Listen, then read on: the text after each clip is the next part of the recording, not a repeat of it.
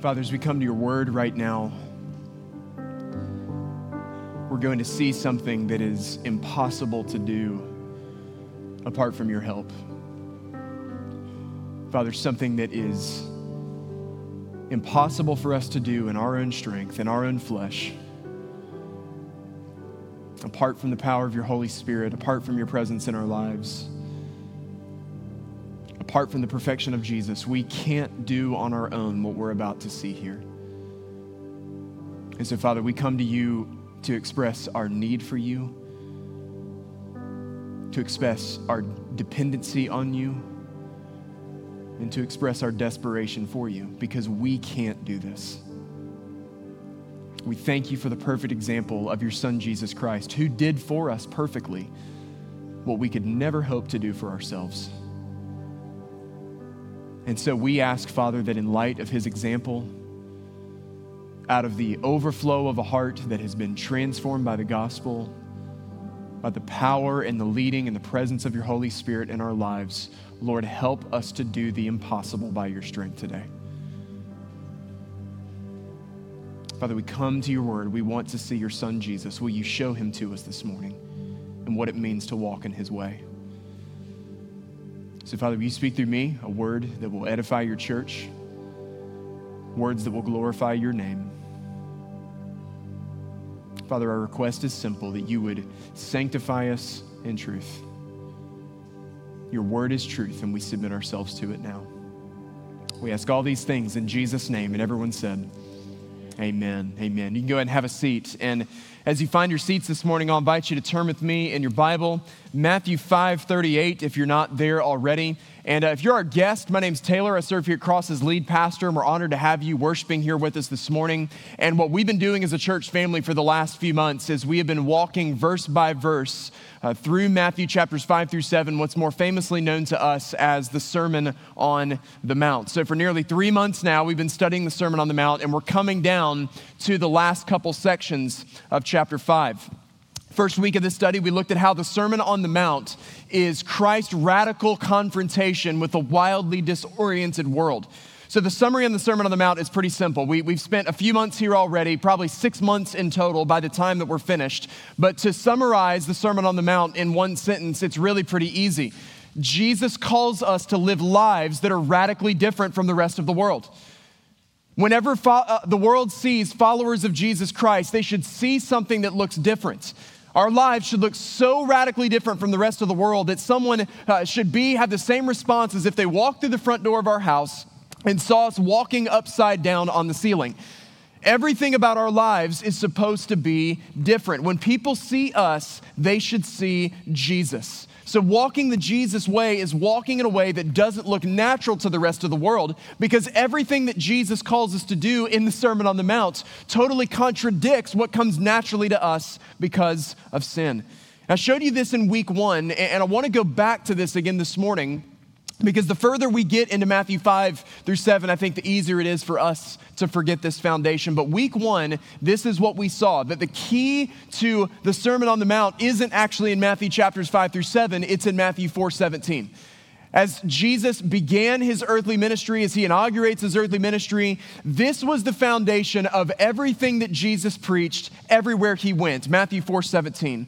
From that time, Jesus began to preach, saying, "Repent, for the kingdom of heaven is at hand."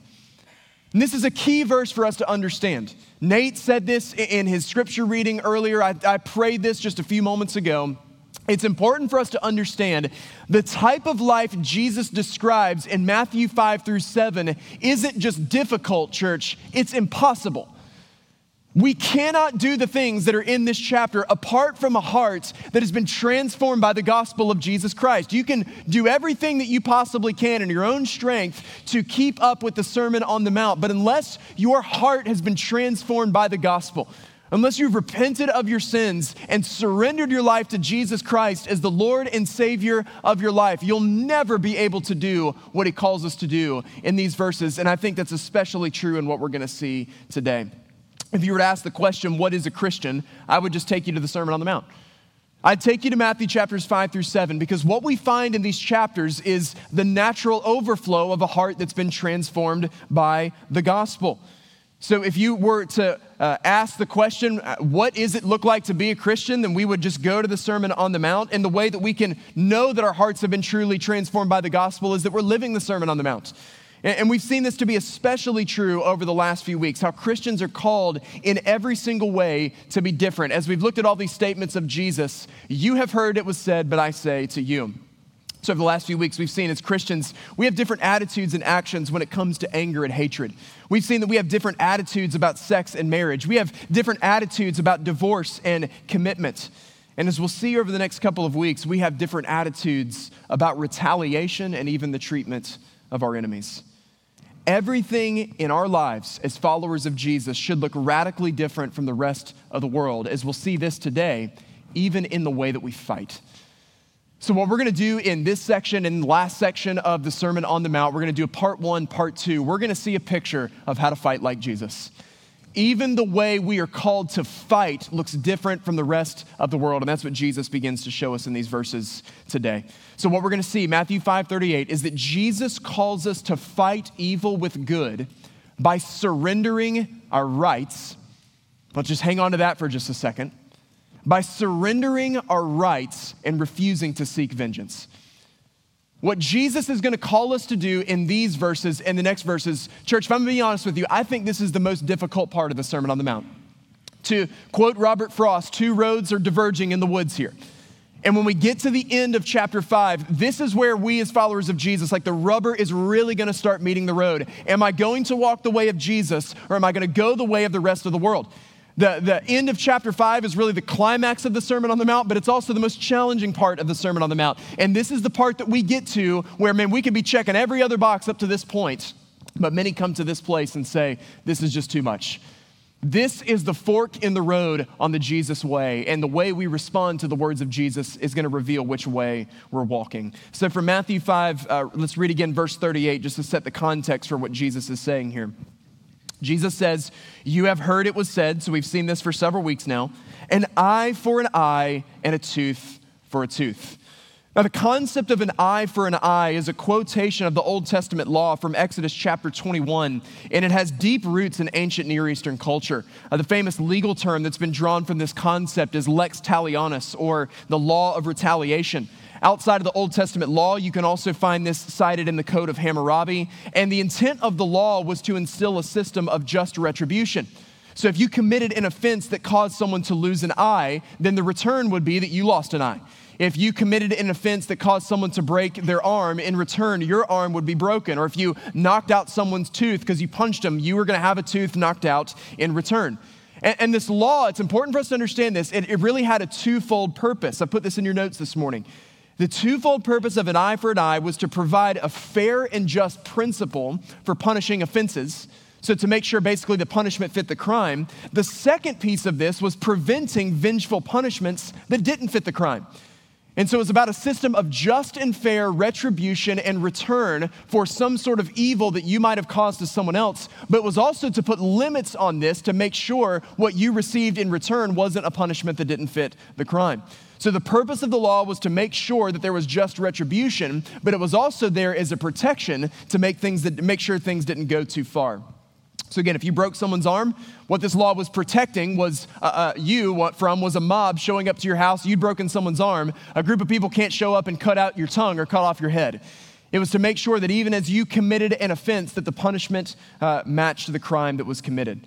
And so there's a key distinction that we need to be able to make, because this is what had been corrupted by the scribes and the Pharisees. Key distinction in an eye for an eye. This was a system of just retribution, not a system of sinful retaliation. That's the key distinguishing mark that we need to make here. This was not a system for sinful retaliation. This was a system for just retribution. So here's the way the scribes and the Pharisees had abused this law.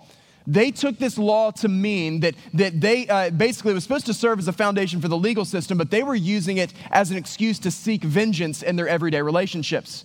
So this is the way the scribes and the Pharisees would teach this. They would say, hey, if someone insults you, you can insult them in return.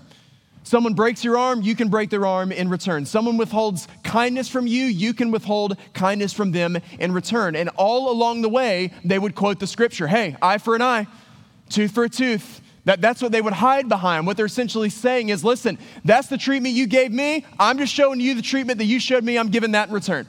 And so that's what was being taught by the scribes and the Pharisees. And Jesus calls out their hypocrisy. It was a total misinterpretation because just in the same way the law says an eye for an eye in Exodus 21, the law was equally clear that God's people are not to seek revenge. This is what we also find in the Old Testament law from Leviticus 19:18. The Lord says, you shall not take vengeance or bear a grudge against the sons of your own people, but you shall love your neighbor as yourself. I am the Lord. In their misapplication of the law, they had become guilty of committing the very sins that had been committed against them. And so Jesus corrects their faulty thinking. He goes on to say in verse 39, but I say to you. So you've heard the popular teaching of the day. You've heard the interpretation and the application of the scribes and Pharisees. You've heard it was said, but I say to you, do not resist the one who is evil, but if anyone slaps you on the right cheek, turn to him the other also. So how do we fight like Jesus? 4 truths that we're going to see from this passage this morning. The first way to fight like Jesus is to turn the other cheek. We fight like Jesus by turning the other cheek. Verse 39, Jesus says, but I say to you, do not resist the one who is evil. The word Jesus uses here for resist really just means to oppose or retaliate against. What Jesus is saying here is pretty simple. He says, you don't retaliate against an evil person with more evil. You don't respond to sin committed against you with sin committed against someone else.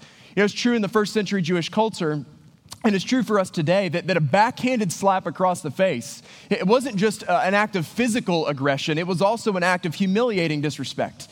It's not so much about the injury as much as it is about the insult when someone slaps you across the face. And so it was the ultimate insult. It would have brought shame upon the person who received the abuse. Now, to be clear here about this passage this morning, this is not in this passage saying that Christians can't use self-defense. This is not a passage saying that Christians cannot jump in and help someone who's being assaulted. This is not a passage saying that Christians cannot serve in the military. There have been some through history, Gandhi, Tolstoy, and others who have taken this to the opposite extreme and gone complete non-retaliation whatsoever. The context here is that Jesus is addressing the way we retaliate with others relationally. He's talking about in the context of our everyday relationships, calling us to not retaliate when we've been sinned against. Again, the mentality of the Pharisees was if you receive an insult like this, you have permission to return the insult and retaliate in the same way. But Jesus says something that would have stunned every single person on the mountainside that day. Jesus says if someone slaps you on the right cheek, you should offer up the other side of your face as well. If someone insults you, expect another one. Someone gossips about you, you ignore it. If someone unfairly criticizes you, you receive it and you move on. Now, this is a really, really difficult saying for us to receive, I think, in our 21st century context, because I think we're being completely honest. In our culture today, we tend to be a very emotionally fragile, oversensitive people who are hypersensitive to even the perception of somebody giving us pushback. Like in our culture today, you can ask a question the wrong way and somebody be like, whoa, what's the issue here? I mean, we are just so quick to rise up to defend ourselves. Does this person have something that's against me? And so it's hard to find good modern day examples of people who just receive this and model this well. John Piper has shared a really great history of the 18th century pastor Charles Simeon. If you've never studied the life of Charles Simeon, I would encourage you just to research his biography today because few people, I believe, in church history have better embodied what Jesus teaches here than Simeon. Charles Simeon was an 18th century minister who became the pastor of Trinity Church in Cambridge when he was only 23 years old. And throughout his pastoral tenure, he endured relentless hostile criticism from the day he started.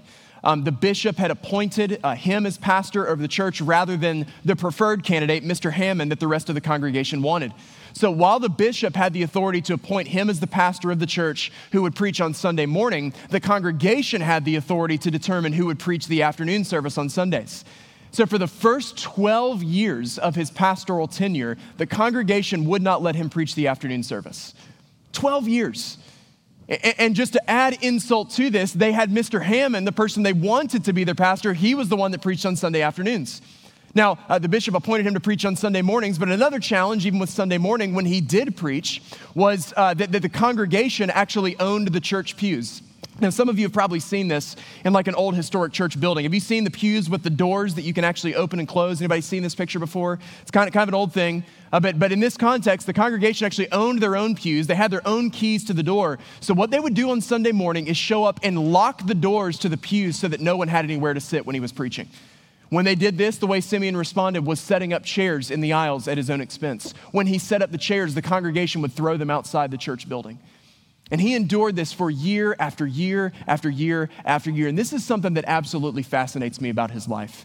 In 1792, he actually received a legal document that gave him permission to go into the congregation and tell them, you are not free to lock the doors of the pews. All he had to do was hold that up and say, you can't do this anymore. But instead of holding up that document and forcing his will on the congregation, he committed the whole situation to the Lord in prayer and continued to serve the people in humility. Charles Simeon served as the pastor at Trinity Church in Cambridge for 54 years. For 54 years. He faced pushback from students at the university. He faced pushback from colleagues and other professors. He had a congregation that for the first couple decades of his ministry absolutely hated him.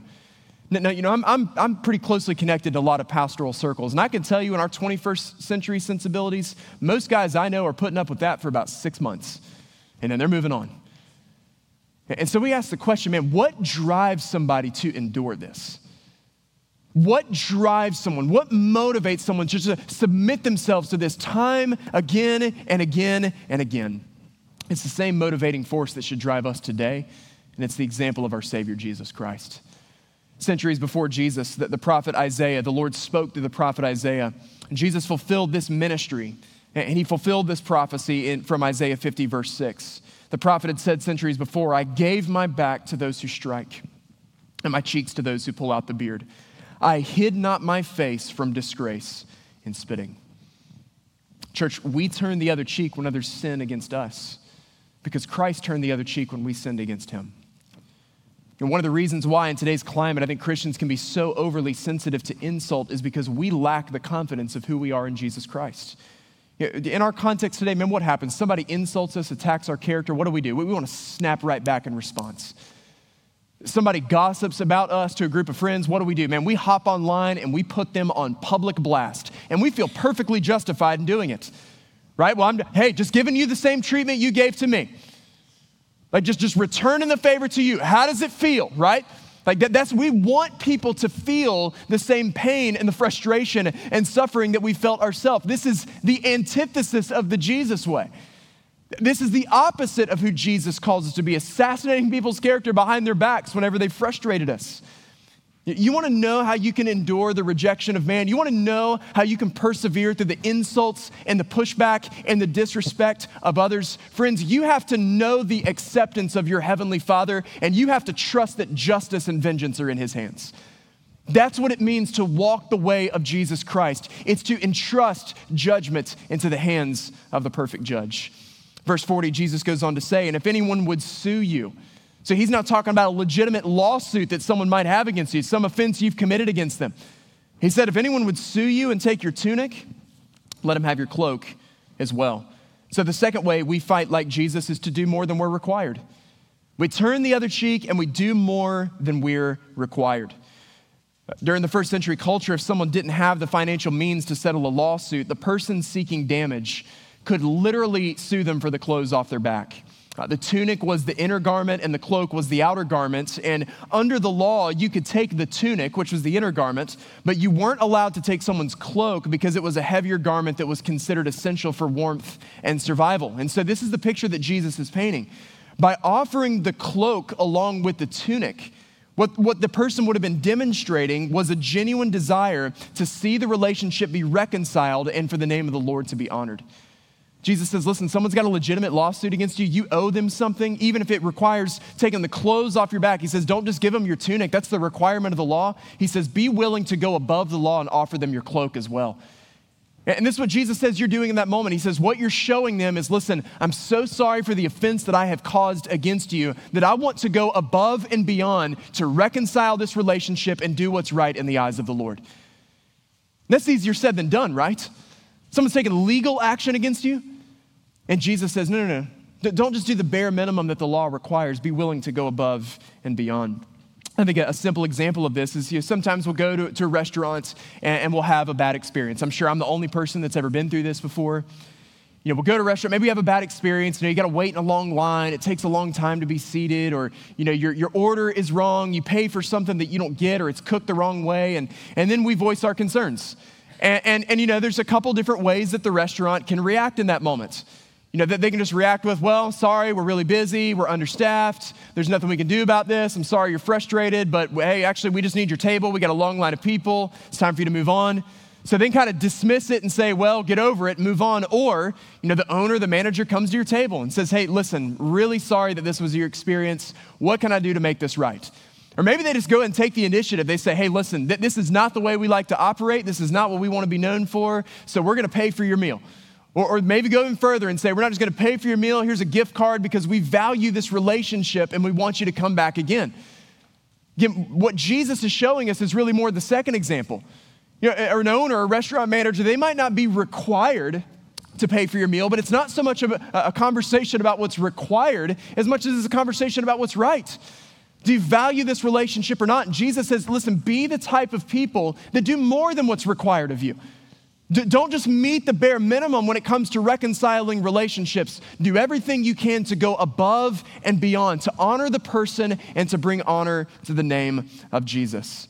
Don't just fulfill the bare minimum obligation, go above and beyond to make the situation right. Verse 41, Jesus gives another example here. He says, if anyone forces you to go 1 mile, go with them 2 miles. So the way we fight like Jesus, after we do more than we're required, is we go the extra mile. Walking the Jesus way means going the extra mile. The second example that Jesus gives is the example of being forced to travel a mile. Now, context. Under Roman rule, the Jewish people were legally obligated to assist Roman soldiers in the transportation of their equipment. This was a humiliating and a degrading experience because it was a reminder to the people that they were under the oppression of a foreign enemy and that they couldn't do anything about it in return. So a soldier might have a heavy load that needed to be moved, and so he would tell someone to come help him, and they had absolutely no choice. They couldn't give pushback, they couldn't argue, but there were also limits to this law. While they were required to assist, the law said they were only required to go 1 mile. You couldn't pull people away from their work all day long. That would have been too much, but if you were called upon, you were required to offer your services. Good example of this through the Gospels is Simon of Cyrene. Jesus is carrying his cross up to Golgotha, and what do the soldiers do? They call Simon out of the crowd. Simon has no choice in that moment, and he has to carry Jesus' crossbeam up to Calvary Hill. And so this is the type of culture. Now understand the way the Roman soldiers would do this, that they did this to bully people, they did this to frustrate them, they did this to agitate them, just kind of to dare them to give them any sort of pushback. And it was just obnoxious the way they would do this. They might have something that they were perfectly capable of carrying on their own easily, and then they would call someone else, they would humiliate them in front of everyone and call them away from their work. And so just imagine this picture here for just a moment. You are working your tail off to provide for your family. You're maybe in poverty, struggling to get by. You need your income every single day just so your family can eat and survive. And you're in the middle of a business transaction and a soldier calls you out of that and says, hey, you got to come with me now. You got to carry this. And they're doing it just to frustrate you. They're doing it just to annoy you. They're doing it just to agitate you and to try to elicit some sort of negative reaction from you. And you have no say in the matter whatsoever. You have no say in the matter. Maybe it causes you to lose money. Maybe it means your family's not going to eat that day. So doing it just to pick on you and bully you. And Jesus says, hey, listen, don't just go the required 1 mile, go another. And so you imagine this picture that the soldiers know what this is, that they're trying to degrade, they're trying to humiliate, they're trying to frustrate you, and you go your mile and they say, all right, you can get out of here, you fulfilled the requirements. And you say, you know what, man, I can't let you carry this by yourself. I can't let you take this whole burden all the way. Let's just go 1 more mile. And they look like, but you've already fulfilled the requirement. And that's fine, that's fine. But I've got time and this is heavy. I don't want you to have to go this on your own. Let me carry this burden for you another mile. And this is just puzzling to that soldier, right? Because they're picking on you and they're bullying you, but you're like Steve Rogers pre-Captain America, right? Like they're pushing you and you're like, hey, I can do this all day. I can do this all day. Like push me all that you want. You're not going to frustrate me. It's not going to get a response. I'm not going to retaliate in return. And you get a quarter mile into that next mile and they say, why are you doing this? Why are you carrying this burden when you aren't required? And that's your moment to turn and look at them and say, because someone else carried a burden for me when he wasn't required. Let me tell you about the one who carried my burden of sin. Let me tell you about the one who loved me in spite of the fact that I was his enemy, in spite of the fact that I had turned against him and rejected him, who went the extra mile for me. See, what Jesus is showing us is when we do these things, we're displaying him to the world. We're displaying the gospel. And this is a very, very difficult thing to do. It's not easy to put ourselves in these situations where we bring our emotions under the control of the Holy Spirit and we lay down our rights to retaliate. You know, I think one of my favorite examples of this through Scripture is the Apostle Paul, because this brother was just invincible, right? When we look at Paul's example, I mean, what's his testimony in Philippians 1:21? Hey, for me to live is Christ and to die is gain. And this is what we should all be striving for. The vision Christ had for his church was to be a people who could not be shaken. That's what he desired for us. And this was Paul. You could not threaten Paul with anything. Paul would preach the gospel and they'd be like, hey, Paul, if you don't stop preaching the gospel, we're going to throw you in prison. And he'd be like, man, I've always wanted to do prison ministry. That sounds good. And they'd throw the brother in jail and he'd preach and they'd start singing. They'd be like, you better shut it up. You better knock it off or we're going to put you to death. And Paul's like, finally, I get to be with Jesus. Like, we're going to throw you in jail. Hey, to live is Christ. We're going to put you to death. Hey, to die is gain. The man was bulletproof. There was absolutely nothing you could threaten him with. So church, we've got to understand this self-loathing, thin-skinned, easily offended Christianity, it is foreign to the pages of Scripture. God calls us to be people who cannot be threatened by anything in this world. We're numb when it comes to insult. We can turn the other cheek to these things. It's not that we're ignoring the real pain and the real suffering and the real trauma of the problems in our life. But church, what we remember is that no matter what we face, every hostility that's directed against us is serving to make us more like Jesus Christ. I mean, is this not exactly what we saw in the Beatitudes from the mouth of Jesus just several weeks ago from Matthew 5:11? Jesus said, blessed are you. That this is what it means to be blessed. Jesus says, blessed are you when others revile you. I mean, they're just assassinating your character. When they revile you, they persecute you, utter all kinds of evil against you falsely on my account. What's he say our response is supposed to be? Rejoice and be glad. For your reward is great in heaven, for so they persecuted the prophets who were before you. This is the Jesus way. This is the Jesus way. Insult me once and I'll make myself vulnerable to insult again. You curse my name and I'm not going to curse you back. I'm going to bless you in return. You intimidate me with your power and your strength and I will calmly show you in response that I cannot be threatened. That's what it means to walk the way of Jesus. But again, I think because of our modern sensitivities and because of the relative prosperity that we have enjoyed as Christians in the West, man, we have no context for this. And that's what many of us are going through today. Like, we have no idea what it means to be a follower of Jesus in a world where it might actually cost us something. I mean, let's just be totally honest about this, church. I mean, let's forget conversations about showing up for worship, you know, where there's people outside the doors but with guns. Man, we struggle to show up if the weather's bad. Like, can we just be real about this? Like very few of us have any sort of context or understanding for what it means to truly suffer for Christ. And we need to see from the mouth of Jesus, being slandered, being reviled, being persecuted, this is the normal experience for the follower of Christ. And it's what we should be expected to endure as we follow Jesus. And how we respond to the insults of others is one of the simplest tests for knowing whether or not we're truly following Christ. Do we retaliate or do we not? Jesus closes this passage, verse 42. One more mark. He says, give to the one who begs from you, and do not refuse the one who would borrow from you. So how do we fight like Jesus? We turn the other cheek. We do more than we're required. We go the extra mile. Fourth, Jesus shows us that we give to those in need. There's an important note here that Jesus is clear about, that we should give to the one who begs. Now, that word beg is really, really important for us. First century Jewish culture, most people would have rather died than have to resort to begging. So if someone was willing to beg, it was because they had a legitimate, serious need. We need the whole of Scripture here, the wisdom of all of Scripture, because the book of 1 Thessalonians in particular is abundantly clear that we should not give in such a way that empowers those who are lazy or those who refuse to work. And so we exercise wisdom in our giving, but the note that this is a beggar, this shows that this is someone who, man, they have absolutely hit rock bottom.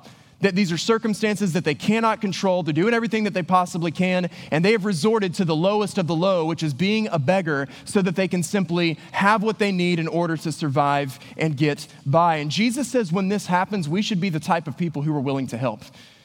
You know, guys, here's the reality. Even if somebody's story completely checks out and it seems completely legitimate, at the end of the day, and we've all probably experienced this, at the end of the day, you are still making yourself vulnerable to someone taking advantage of you.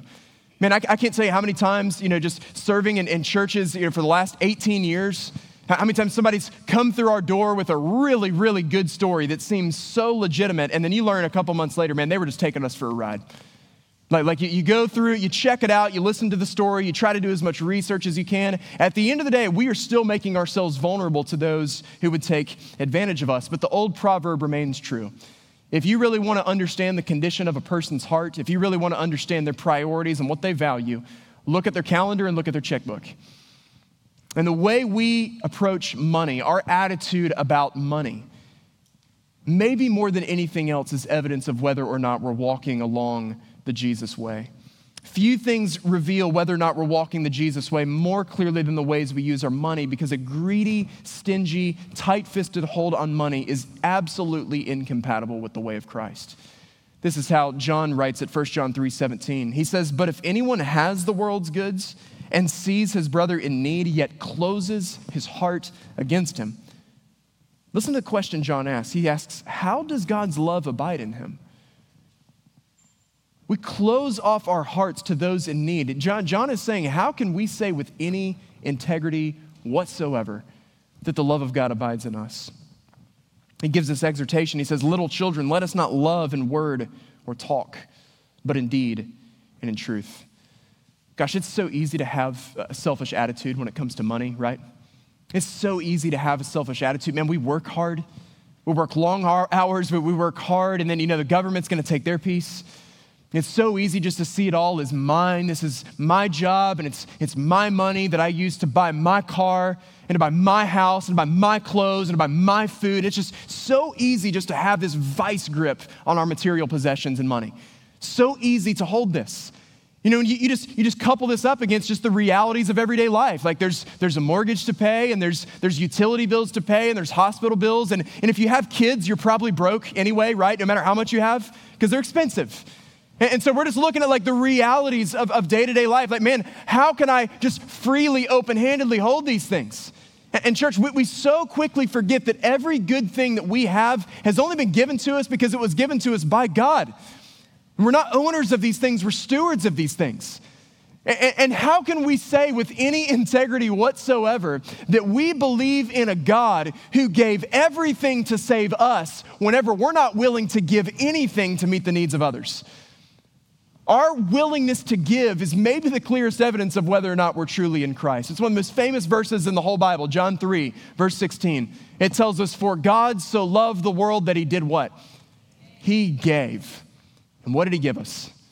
He gave us his only begotten Son. God could not have given us more than he gave us when he gave us Jesus. He could not have given us more than he gave us when he gave us Jesus, and yet he withheld nothing and gave us everything. So how can we with any integrity say that we believe in that God if we're not willing to give to meet the needs of others? So if you look at these first four tactics, and we got three more that we're going to see in the next sermon. If you look at these first four, turning the other cheek, doing more than you're required, going the extra mile, giving to those in need, what we're going to find is that all of these have something really big in common. All four of these tactics have something really big in common. And what they have in common is this. Every one of these requires, in some way, shape, or form, the laying down of our personal rights. And that's easier said than done, right? It requires the laying down of our personal rights. What are we doing when we turn the other cheek? I'm laying down the right to defend my reputation. By doing more than what's required of me, I'm laying down my rights to go above the bare minimum. By going the extra mile, I'm laying down my rights as a citizen to cite the limits of the law. By giving to those in need, I'm laying down my right to claim anything as my own. And all of these limits, all of these test our limits. All of these test the limits of our emotional and spiritual will. Every single one of these takes us right up to the edge of rage and anger and frustration and retaliation. And then it just interrogates us with the question, are you going to go the way of Jesus or are you going to go the way of the world? This is the fork in the road in the Sermon on the Mount. When we get to this and what we see in the next section, this is the part of the sermon where a lot of professing followers of Jesus say, I can't go that way. Or we reveal with our actions, no matter what our words say, that we're not walking in that way. That this is the fork in the road of the Sermon on the Mount. What do we do? How do we respond? Do we retaliate whenever we have the opportunity to do this? And the reason it's so difficult is because it's at this moment that you and I are confronted with maybe the most difficult question that we're going to face as professing followers of Jesus. And here's the question every one of us has to be able to answer. How willing are you to be wronged for the name of Jesus Christ? How willing are you to be wronged for the name and the sake of Jesus Christ? When someone insults you, how willing are you to be wronged? When someone sues you, how willing are you to be wronged? When someone coerces you, how willing are you to be wronged? When someone manipulates you and takes advantage of your money, how willing are you to be wronged for the sake of Jesus? Are you willing to lay down your personal rights? Are you willing to resist retaliation and endure disrespect or inconvenience for the sake of the name of Jesus? And one of my favorite stories, it's a little known story from the World War II era. And I'm going to ask this question. How many of you, one person in the first service had heard of this before? So it really is, I'm weird with history. It's an obscure history fact, but you guys know that I'm weird. So a little known story from World War II. How many of you have heard of the Minnesota starvation experience? Show of hands. One, you were in the first service, Kenny, so you don't count. Who else? Okay, one other person that's around. So almost none of us have heard of this before. And this is a powerful, powerful story, little known story from World War II. As World War II was coming to a close, leaders were really struggling with how to reintroduce food to people who were starving. Very little was known about starvation, and very little was known about how the human body responds when you start to reintroduce food to the diet of a person who's been starving. So there were 36 men who were conscientious objectors to the war, but they still wanted to serve their country in some way. And so this is what they signed up for. They signed up for a months-long experiment where they would willingly subject themselves to semi-starvation and then willingly subject themselves to those who were helping them reintroduce food into their diet so they could understand the effects on the human body. And throughout this, that they were subjected to degrading and debilitating conditions. They experienced a lot of the similar conditions that were experienced in the concentration camps. So they would shower without privacy. They would use the bathroom without privacy. And so they were studying the effects of starvation and the psychological effects on the human body that they were experiencing so that they could fully understand how to best reintroduce food. And man, you ask the question, how on earth do you get somebody to sign up for that? Like anybody else volunteering on that serve team at church? Like we do potluck here in the South. Like sign me up for that all day long. Like what if instead of potluck, we were like, hey, we're going to come together and just not eat for like 2 weeks? Who's in? Like we're not, so how do you get people to sign up for something like this and to volunteer for something like this? This is how this initiative was advertised to the 36 men who said yes. This was the headline of the brochure. Will you starve that they be better fed? Will you starve that they be better fed? Will you lay down your right and your freedom and your privilege to eat? Will you willingly subject yourself to debilitating and degrading conditions and pain for the sake of someone else? And so I just ask the question again to us today. What rights are we willing to surrender so that others could be fed with Jesus Christ? Are you willing to starve yourself of retaliation so that others might find redemption in Jesus? And again, friends, I'm preaching at me as much as anybody else in this room today. This is much easier said than done, right? This is much easier said than done, to stay silent when someone insults you or humiliates you, to respond with grace when someone takes legal action against you, to go above and beyond what someone demands of you to give to those who might take advantage of you. But we do these things because the gospel says this is exactly what Jesus has done for us. This is exactly what he's done for us. Peter says it like this in 1 Peter 2:21. He says, "For to this you have been called, because Christ also suffered for you." And what did he do? "Leaving you an example so that you might follow in his steps." And what is the example that we're called to follow? What does it look like? What's it mean to walk in the footsteps of Jesus, to walk the Jesus way? This is the example. "He committed no sin, neither was deceit found in his mouth. When he was reviled, he did not revile in return. When he suffered, he did not threaten, but continued entrusting himself to him who judges justly. He himself bore our sins in his body on the tree so that we might die to sin and live to righteousness. And by his wounds, you have been healed." Church, this is the fork in the road on the Jesus way.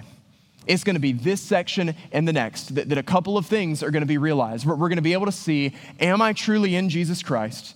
Is this the natural overflow of my heart? Is this how I respond? Or do I always give in to retaliation? Or it may be the place that we just say, hey, I can't do this. And guys, here's the reality. What Jesus is calling us to do here, it's not hard. It's not difficult. Apart from him, it's impossible. That's why you got to repent, for the kingdom of heaven's at hand. You have to turn to Jesus Christ. You can't do this with your heart. You need a new heart. This goes against your desires, so you need new desires, and that's something that we can only find by wholeheartedly surrendering ourselves to Jesus. This is the fork in the road on the Jesus way. Are you willing to be wronged for the sake of Christ? Here's what he's calling us to do today. What Jesus calls us to do in these verses today is simple, is to lay down our rights and to pick up our cross. We lay down our rights and we pick up our cross, and we refuse to retaliate. And as we starve ourselves of retaliation, we do it with the hope that someone else finds redemption. That's the way that we walk as followers of Jesus, because that's the way that Jesus Christ in his grace and his mercy has walked for us. Will you bow your heads with me as we close this morning? Father, we are so grateful for the example of your son, Jesus, who did what we could never do by ourselves. God, we thank you that he did turn the other cheek. We thank you that he did not speak back out in sin when others reviled him and slandered him and sinned against him. We thank you that he perfectly accomplished for us what we could never hope to do ourselves. And so, Father, I ask that today you would bring us to a place of surrender. Father, for the person in this room who is still trying to white knuckle this and who thinks that they can just follow you in their own strength and ability, would they open up their hands to you today and renounce their ability? All of this is impossible apart from you. So we need you. We need the power and the presence of your Holy Spirit in our lives. We need new hearts that desire to walk in obedience to your word. We need new desires that want your word. We can't do this apart from you. So thank you that Jesus has already walked this way. And by his power and the presence of his Holy Spirit, help us to walk the same.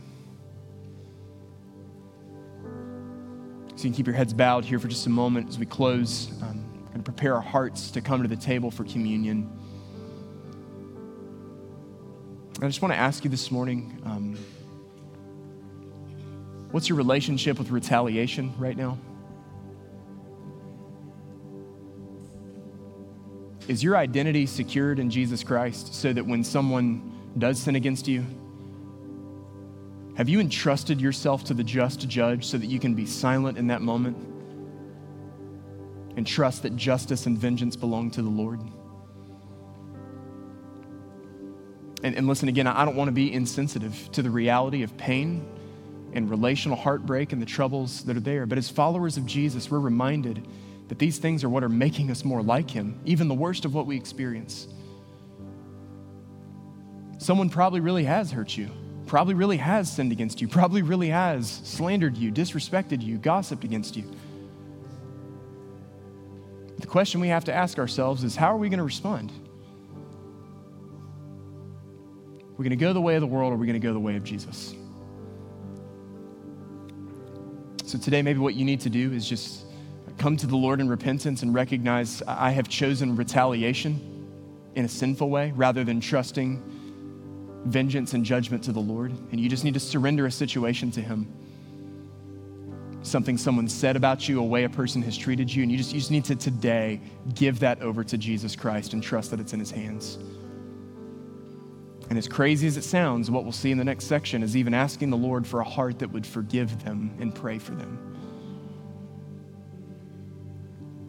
What you're seeing, maybe you're seeing today, the impossibility of doing this on your own, and you're recognizing your need to surrender your life to Jesus Christ. You're seeing your need to repent of your sins, to surrender to Jesus as the Lord of your life, to trust that all vengeance and judgment is in his hands, taking it out of yours. So, Father, we come to you with humble hearts. And Father, I feel this as much as any person in this room, Lord, that the sinful tendency to defend our names, to fight back, to get even, God, would you break all of that in our hearts this morning? We would entrust ourselves to you, that we would root our identity in you, and we would find our confidence in you and respond not by retaliating, but with grace so that others might see you. So, Father, as we come to this table this morning, as we remember the broken body and shed blood of your Son, Jesus, the one who gave us everything, the one who endured. Father, help us to see Jesus, to walk in his example so that others might see you and know you. So you be glorified in the praises of your people as we pray, as we confess, as we repent, as we sing, as we rejoice.